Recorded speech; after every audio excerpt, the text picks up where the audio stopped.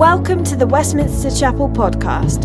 For more information and to support our mission to London and beyond, please visit westminsterchapel.org.uk. Good morning. Do grab yourselves a seat. My name's Andy, if I haven't met you and you're visiting, thank you for being with us. I'm going to start in a slightly different way. Well, this isn't that different a way, I'm going to pray. But we're going to have a slightly different kind of Bible reading today, just to let you know. But as we were praying earlier in our pre-service prayer, just before the service, that everyone is invited to, by the way, we start at 10:10. It is the prayer meeting, the weekly prayer meeting of the church. So if you feel like you want to be praying for this church, that's the best place to be. Whoever laid out the chairs today was prophetic, because they put out 14 chairs and 14 people came, which was superb. So next week, 50 chairs. But from Psalm 145, verse 14, I think I'd love this to be what God is going to do today. It says, "The Lord upholds all who are falling and raises up all who are bowed down." Lord, thank you that whatever posture we approach you in today, whether we are falling down or whether we are down and need lifting up, you will catch us from falling and you will lift us up. You will lift our heads as we discover, rediscover, remind ourselves of the glories of your incredible Son, Jesus, who he is, where he is, what he's doing. We will experience this. Lord, I know that many of our church family at the moment feel like they're falling. There's political systems that just don't work. There's all sorts of chaos. There's situations and circumstances that it feels like things are spiraling out of control, but you're the God who will put out your hand to rescue us, and you will catch us. And Lord, to some who are bowed down under hardship, under strain, stress, mental pressure, physical illness, whatever it might be, you will lift our heads today. So Holy Spirit, we invite you to do your work amongst us in your power and your might. I pray in Jesus' name. Amen. Amen. If you've got a Bible or a phone with a Bible attached, we are looking right at the end of our 1 Peter series. We've been going through this letter for quite a long time, and we are coming to the end, and I am dragging it out even further for you, because we could have easily finished in this one talk, but I'm dragging this over 2 sermons, because I think actually there are 2 points that I'd like to make over 2 weeks. Today is kind of a summary of the whole letter and of the whole message of 1 Peter itself. And the verse is this. It is chapter 5 of the letter written by Peter to a group of Christians in different small communities around the area. He's probably writing from Rome. And he says this: "By Silvanus, a faithful brother, as I regard him, I have written briefly to you, exhorting and declaring that this is the true grace of God. Stand firm in it." That main phrase, I think, summarizes Peter's approach and his goal for them, the original audience, and probably down through the ages for us. This is the true grace of God. Stand firm in it. And when you come to New Testament passages and you want to perhaps see them with a bit more imagination, you want to understand them in detail or a bit more depth, it often helps to go to the Old Testament, to Old Testament stories to help you. In 1 Corinthians 10, the Apostle Paul says this about stories in the Old Testament, which were very much about the experience of Israel.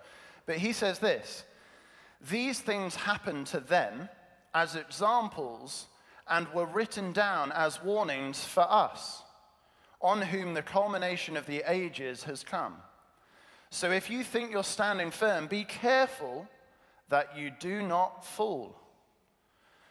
So he is writing about what Paul is saying is those amazing stories that you read about in the Old Testament that seem so alien to your lives, your normal daily lives, they can actually be huge lessons. If anything, the way that they're written down is as an example for us who perhaps live less interesting lives than wandering through the wilderness or fighting against giants. We're living our desk jobs, we live our basic lives, going to Sainsbury's at the weekend. Those stories are examples for us in the day-to-day. And to illustrate this, I'm going to use a more dramatic Bible reading than I would usually. And you can be the judge whether it was a good idea or not. So if we can play the video. In Israel, the people were going about their daily business as usual. On the outskirts of the city, in a remote field, a group of laborers were harvesting a meager crop of peas. Suddenly, a shadow fell on that pea patch from the hills as hundreds of Philistine soldiers appeared. Armed in full battle gear, fear struck the hearts of the people. These farmers were mere peasants with no hope against a professional army. Remaining in that field would mean almost certain death. They looked down at their pea patch, situated on an insignificant plot of land, and they realized that it was not worth risking life and limb to defend this ground. They dropped their farming tools and ran for their lives. This would have been the end of the story, but unfortunately for the Philistines, there was one man in the field that day who was not just a peasant or farmer. He was a warrior. He was one of David's mighty men. Shammah was perhaps one of the greatest warriors who has ever lived. And this was to be his most glorious battle.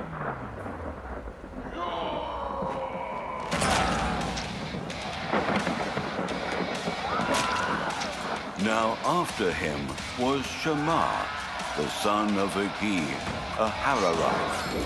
And the Philistines were gathered into a troop where there was a plot of ground full of lentils, and the people fled from the Philistines. But he took his stand in the midst of the plot, defended it, and struck the Philistines. And the Lord brought about a great victory.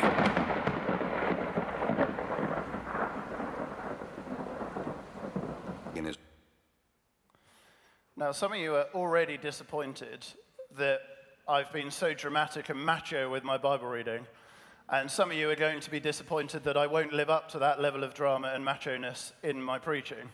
So sorry to all of you. But it's amazing what you can make from 2 verses of the Bible. This is from 2 Samuel 23, verses 11 and 12. It's a short story about this man, Shammah, who had to make a split-second decision about what he was going to do under enemy attack. And I find it interesting, if you have a look at the words at the bottom of the screen, this is where the Apostle Paul carries on. He says, look, you can take Old Testament stories that are so dramatic and profound, and what is it that we might want to learn from such things? Well, he repeats 3 times here, no temptation has overtaken you. He will not let you be tempted beyond what you can bear. But when you are tempted, he will provide a way out. There's a huge amount to learn about temptation. The temptation that you feel inside of you, the temptation that comes from outside of you. Just normal daily life for a normal daily Christian, we can learn some lessons. So what do we want to learn about? What was the first temptation? Well, go back to that dramatic story. Temptation number 1. This is Shammah's split-second decision to decide, was this pea patch worth defending? This is the line in 1 Peter. He says, this is the true grace of God. Stand firm here. Stand firm in it. Shammah had that decision as he saw the Philistine army coming over the crest of the mountain. He had a split-second decision. Is this pea patch worth it?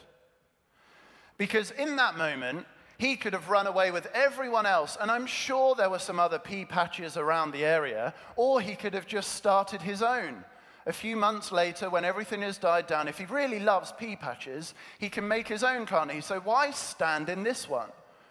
Because the thing is, if he bothers to stand in this one, as we saw at the end of the video, the whole thing's going to be ruined anyway. All of the pea plants are destroyed by this oncoming army. So he's going to have to regrow the whole crop. If that's really what he cares about, why is he standing so firm? He's got a split-second decision. Should I stand firm here? And you've got a split-second decision throughout your life. Should I stand firm here? Is this the true grace of God? Is this worth defending? And initially I'm talking about Christianity, the religion of Christianity. Or this version of Christianity, perhaps. Because there's a lot going on in society and culture that would say, no, this old-fashioned, ancient version of Christianity or believing in God is very out of date and not worth defending. And you've got a split-second decision to decide, do I stand firm here or not? I think the critique is best put by Ricky Gervais. Very cynically, often in interviews, he will say something along these lines. That, there have been nearly 3,000 gods so far, but only yours actually exists. The others are silly, made-up nonsense, but not yours. Yours is real. You may have heard critique similar to this. There's so many religions out there. There's so many ideas of God. Why could you possibly think that yours is correct? The first thing that Ricky doesn't do, I think, is show humility or a knowledge of philosophy, because really what he should be saying is there are more than 3,000 ideas about God out there. Everyone has an idea about God. Whether they think that God exists or doesn't exist, that is a philosophy. That is a belief. There are more than 3,000 beliefs out there, and we have to be humble to acknowledge ours is one of them.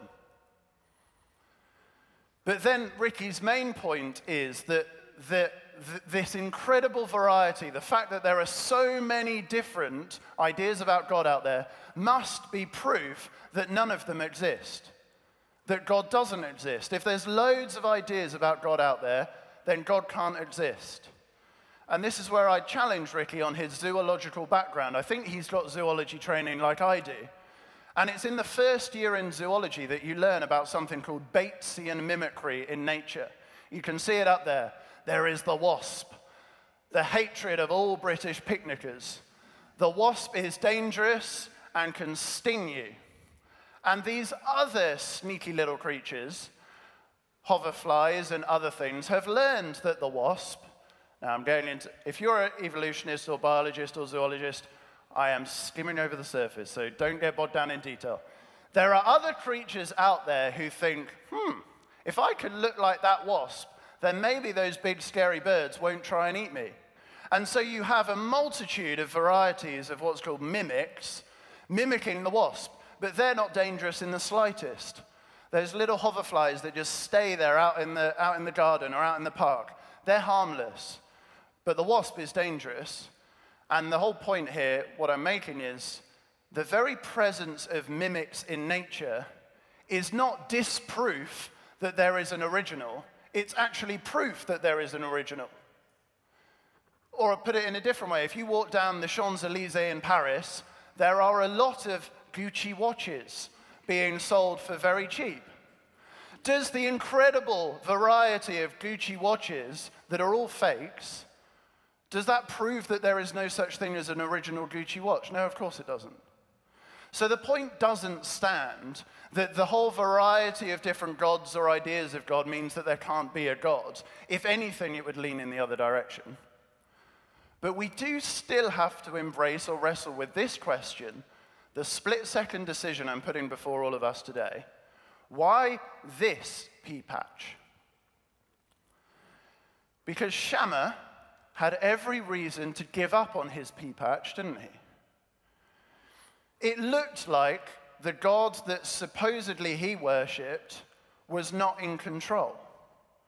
It looked like this God who had promised peace and prosperity to his people was either powerless to provide it or absent, or didn't care. And so he had every reason to be disappointed in God, first of all. He also had every reason to doubt himself.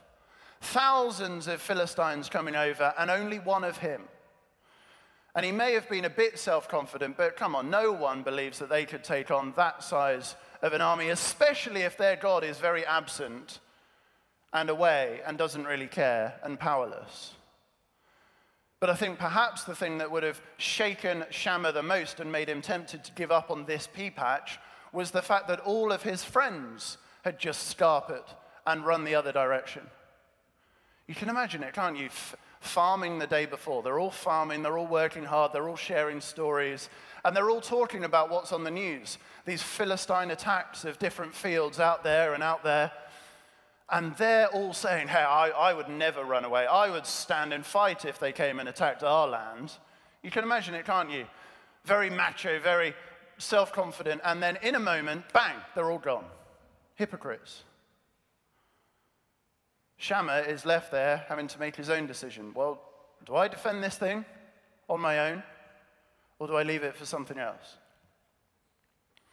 I think Peter is writing to an audience with similar problems. He's writing to a group of, different small groups of refugee Christians who are in different environments, and they are very much the minority. And yet they've heard this story about this Jesus chap who told his disciples, go out and make disciples of all nations.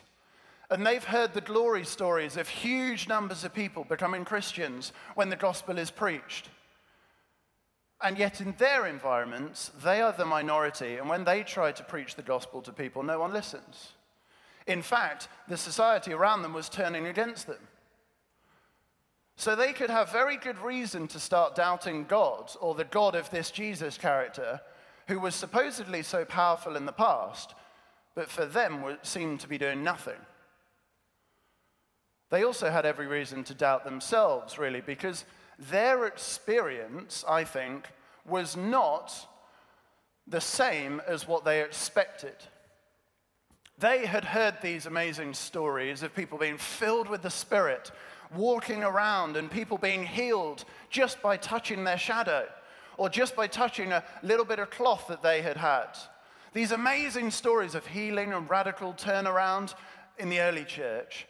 And yet these communities maybe are trying their best, but are seeing nothing happen. And it's going nowhere. So maybe if they even believed in that God who's powerful, they're starting to doubt themselves. Well, have I got all this wrong? Am I not faithful enough? Am I not strong enough? Am I not committed enough? They're doubting themselves. And then perhaps they're doubting one another. Because the way that Peter writes in this, if you read between the lines, he tells them, look, all of you need to clothe yourself in humility. Read between the lines. What might have been going on?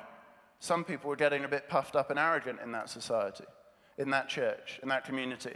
Some people were being a bit arrogant. Some people were trying to step on other people's toes.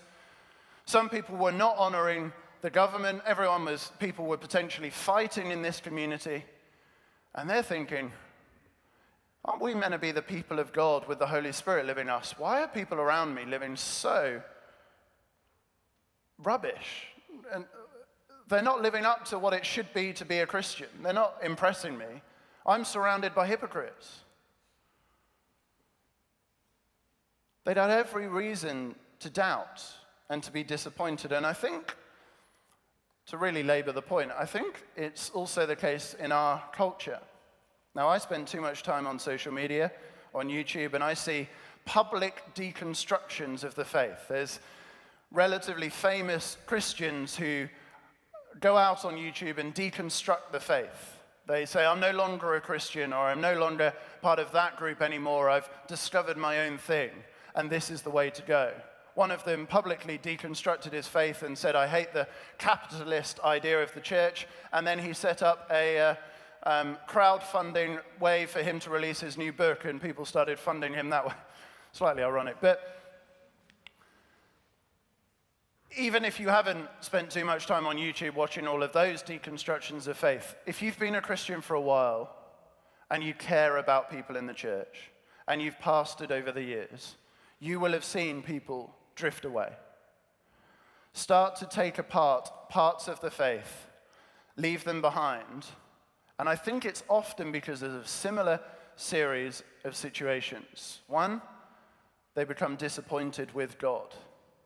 Why has God allowed this to happen to me? Because the thing was, many of these would have been Christians over the years, knowing that God has allowed many things to happen in this world that are awful and horrible, but when it happens to them individually, that's when it starts to shake. And that's understandable. We're people, we've got a personal relationship with God, and you start to doubt, is God even there? Does God even care? Is this version of God the real version of God that I should follow? Secondly, I think people look at themselves and they think, I am so far away from where I should be. If I'm a spirit-filled Christian who should be really revolutionizing the world for God and following God and being on mission, and yet I'm so reluctant in the workplace, and yet I'm so scared when it comes to sharing my faith or living out, or I'm really stuck in this pattern of sin and it seems to be getting worse, people start to doubt themselves. But I think the biggest area that I've heard, at least from people's personal stories of why they deconstruct the faith, is because they look at the church. And they say, I'm surrounded by people who are not living up to the standard of what a Christian should be, who are not living that kind of life. They're not enthusiastic. They're not committed. They say in Bible studies, yes, this is really my passion and this is really my joy, but then they don't seem to be doing anything about it. I'm surrounded by hypocrites. And often these things, just small disappointments, lead to disillusionment and then deconstruction. And people slide away from the faith. Different elements get set aside, get dropped, get forgotten about, or don't seem very important. Sung worship, prayer, the Word of God, fellowship with other Christians. These things are take it or leave it. We can get rid of those things. And people end up creating their own spiritual pea patches, their own versions of spirituality that maybe take some of the best bits from Christianity, but really take the best bits from everywhere. And they move away from this pea patch, and they start to establish their own pea patch over here somewhere. And can I just make a pastoral request? And I'm speaking to myself at the same time. If we see this in the church, if you see this in friends, please don't act like the Philistine army and come down heavy on them. Please don't attack. Please don't get defensive. Please give someone the time and the honor and hear their story. Listen to what's happened to them. Understand where they're coming from. Understand that they probably will have been disappointed and let down. Because actually, I think it's once we start processing the story that we come to the solution. I think this is the key. Our stories, individually, our stories are incredibly important, but they're not the whole story. Our stories are vitally important, but they are not the whole story. Think about it like this. In my very middle-class way, my mother had an allotment in Windsor. An allotment is a large patch of land, like a large garden where you can grow crops, you can grow vegetables, that kind of thing. Everyone can spruce up their own allotment, and it's in a larger plot of allotments. And some of them were gorgeous. Like, some of these allotments were incredible. And some of them were an absolute shambles, and our family's one was kind of in the middle. Some of them had, like, swimming pools. Which is cheating, really, because you're meant to grow potatoes. But now imagine you had a beautiful allotment, the best allotment in all of the allotments. That plot was rubbish compared to yours. Yours was the best allotment in the plot. But then you heard that the council were planning to redevelop the entire plot. Versus if you had a pretty average allotment, or even a rubbish one, in a plot of land where the council said, we are going to preserve this plot and we are going to protect it, and we are actually going to invest in all of these allotments to help make them better. Now, which allotment would you choose? The beautiful, incredible, best allotment in the plot of land that's just going to be redeveloped and dug over, or the rubbish allotment in the area of land and the plot of land that is going to be invested into and protected and preserved? Which one would you choose? I think it's obvious you would go for this one because this is in the correct plot, even though this one is so much better. We will look out there in the world and be far more impressed by other people's spirituality than our own. Again, you can go on YouTube, any social media, even books, and you will find people giving their versions of spirituality. And you will be amazed at how committed they are to their disciplines, how incredibly self-controlled they are, how it seems to be transforming their lives and their minds, versus you. Maybe you've opened the Bible briefly once this week and then quickly closed it because you realized you had something else to do. Your prayers are utterances on your way to work, and you don't quite know whether you were just thinking out loud or whether it was to God or not. You're trying to commit to church, but really everything else gets in the way. Now, I'm not saying there is an area for improvement for all of us in development, but what I am saying is I want to be in that plot, not this allotment. And I think this is the key to understanding Shammah and why he thought his puny little pea patch was worth defending. Not because it was a lovely pea patch. It was about to get destroyed. But because it was part of God's bigger plan. He probably knew that God had made promises to Adam and Eve, that they, men and women together, would fill this earth and take dominion over the earth and rule over the earth and have the whole earth under the plan of God. He will have known that that plan, or that they, Adam and Eve, and humanity failed at that point, but then God had made promises to Abraham to start again and say, I'm going to give you a slightly smaller plot of land called the Promised Land, and I'm going to give you a little patch. You can buy a patch of land in that larger patch of land, and your ancestors, other way around, offspring, your children and their children will inherit this larger plot of land at some point in the future, and they will remain faithful. And then Shammah would have known that God had made promises to David and said, I will make you king over this whole patch of land, the Promised Land, and you will rule over it, and there will be peace and prosperity here. And Shammah knew that he was part of that much bigger picture. And so it was worth defending this plot of land. His little pea patch, no matter how puny or unimpressive it was part of the much bigger plan of God. That's why it was worth defending with his life. And I'd like to call you guys and all of us to that understanding that there is a real God out there who is not a human creation, and he has a much bigger plan than any one of our lives or even all of our lives put together.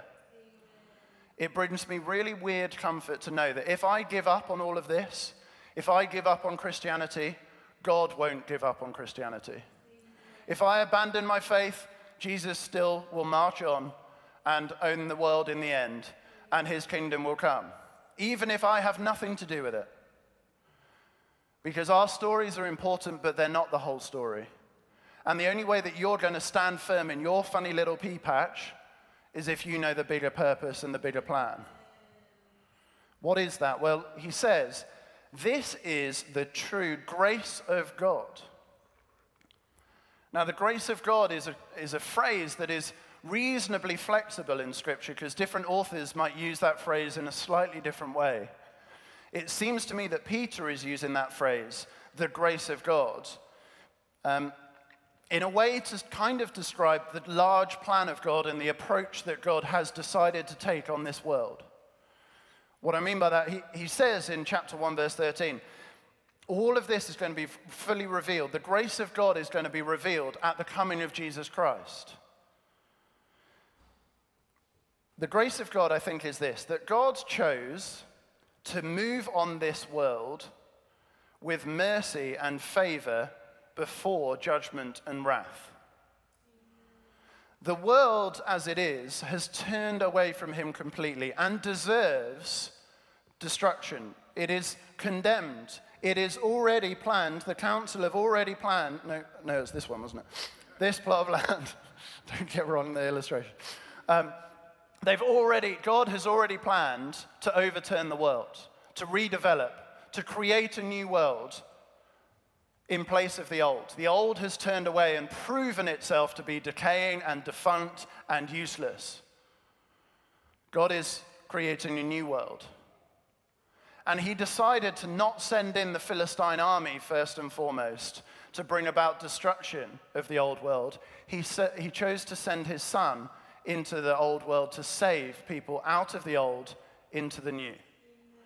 That's the grand plan of God, the grace of God that I think Peter is talking about. This new world is going to be populated with people who made their little pea patches here but realized that actually the bigger thing is not worth staying. And they've decided to switch and join Jesus' side as the true king over all things. God has made every promise to Jesus. So it's the plan that he has given to Jesus that is eventually going to be seen as the real plan. And anything in this plot will be gone. But God chose not to send in those Philistines. He chose to send his son to bring salvation to anyone who would trust in him and put their faith in him. And it's whether we align ourselves with that is the big question. So I want to ask, what is the pea patch that you are tempted to give up on? What is it that you're thinking, I can let this one slip? Is it regularly learning? I know there's an irony of the fact that you're already here, so sometimes preaching to the converted, but I think actually all of this is going on in our minds. Regularly learning from the Word of God, not really seeing the value of the Word of God for our own transformation.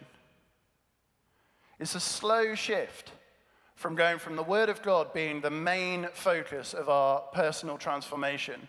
But because it's tricky to read, and because it seems outdated, and because so many attack this, but they don't attack books like Atomic Habits or 12 Rules to Life or other self-help books that are out there, perhaps our personal transformation actually should come from those primarily.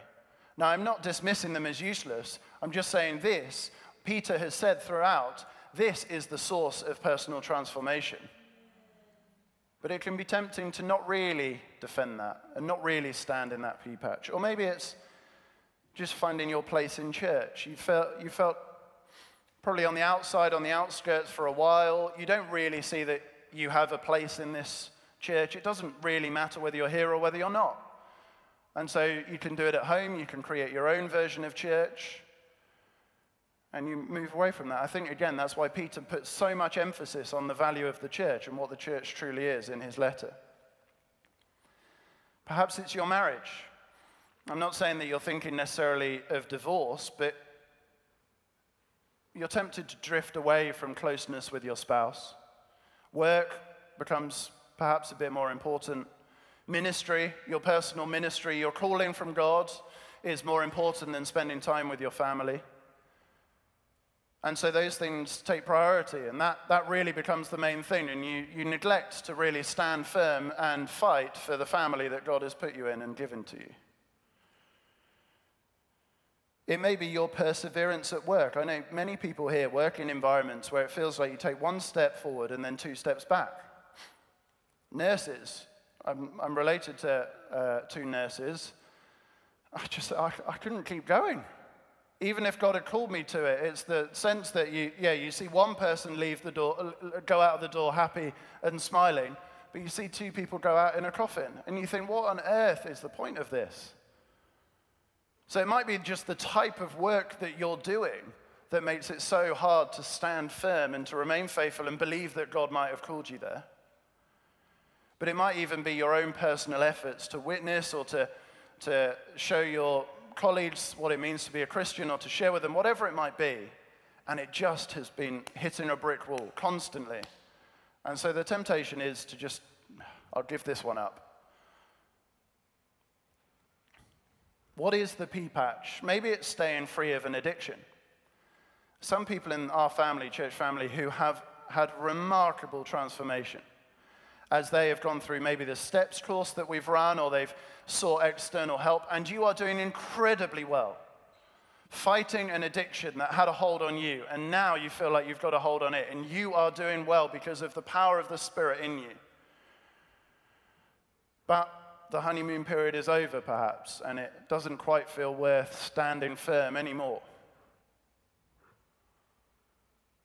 Can I just say to you, God's message to you today, I think, is this: stand firm. Stand firm in your pea patch. This is the true grace of God. This experience you're going through, this reality that we've been going through in the letter of 1 Peter, this hardship that you're experiencing, the challenges that come with being a Christian and wanting to follow Jesus in his bigger plan, it is tough. But it is the true grace of God. And I think we've got Grandfather Peter writing to us, saying to us as an older man, exhorting and declaring to us, this is the true grace of God. He's pleading with you. That's the Greek word there, parakleo. It's doing the same as what the Holy Spirit does in your life. Getting alongside you, putting an arm around and saying, come on. We can do this. You can stand firm. It's declaring, it's the same word as the word martyr. Peter's saying, from my own personal experience, I know you can stand firm. I've been through this. I preached the best sermon ever preached, saw 3,000, huge numbers of people converted on one day. And now I'm a fellow elder in Rome, and things don't seem to be as prosperous as they used to be. I know the feeling, he's saying. But this is still the true grace of God. This is the plan of God. I'm convinced of it. I know it. I've experienced it. Let's stand firm. And so, just 3 things that I think he does to help them stand firm. He says to them, I know where you are, so God knows where you are. Think about it. These are small little groups of refugee Christians dotted around in nowhere. And then there's this head honcho, the big man in Rome, Peter, the first and biggest, perhaps, apostle. And he's bothered to write to you. Imagine seeing a letter written, handwritten by the king, and it arrives at your door and they've named you. The leader of the movement, who knew Jesus personally, has bothered to write to you in your funny little community. Just that is a demonstration. If he cares that much about you, how much more does God care about you in your situation? How much more does God know what you're going through? Peter says, I know how you feel, and so does Christ. Christ in heaven knows how you feel. He knows the experience you're going through. You can stand firm. And then finally, he says, I'm certain it all ends well, so you can be as well. Look, even if your pea patch is flattened by you trying to stand firm in it, your inheritance in heaven is not touched. It is secure, and it's ready and waiting for you, so you can stand firm. I've just got a quote from a lady online who I don't have a clue who she is, and I think this reinforces my point. She wrote this, which I find an amazing quote on her blog, and I think this is the point. It's not about how big Peter was or anything like that. It's about the faithful little pea patch. She said, God didn't ask Shammah to save the world. He only asked him to defend his pea patch. Shammah simply stood faithful, and his moment came. In the heat of the battle, that moment was all there was, and he won a great victory for Israel that day. That's all God is asking you to do today. Encouraging you, getting alongside you and saying, you can do this. Stand firm and you will win a great victory for God today. in the decision that you make today, you will win a great victory for God. Band, can you come up and I'll pray. Why don't we stand, get ready to sing. And I feel like actually just before the story about this guy Shammah and his funny little pea patch is a prayer from David reflecting on his life, and he says this, which I think is essentially him saying it was God all along. After David's many great victories, he says this, "You, God, have given me the shield of your salvation, and your gentleness made me great. You gave me a wide place for my steps, and my feet did not slip." Lord, this is all you. In the end, it's all what you've done. It's all what you're going to be doing through us as we stand firm. Us on our own, we can never do it. But with the Holy Spirit now coming and helping us, we can be mighty warriors, victorious in God. We are more than conquerors because of Christ and all that he's done. So Lord, whatever that split-second decision that people need to make today, enable them to make it, enable them to stand firm, and enable us to praise you at the end, saying, in the end it was God. It was all God. We thank you, Lord, in Jesus' name. Amen.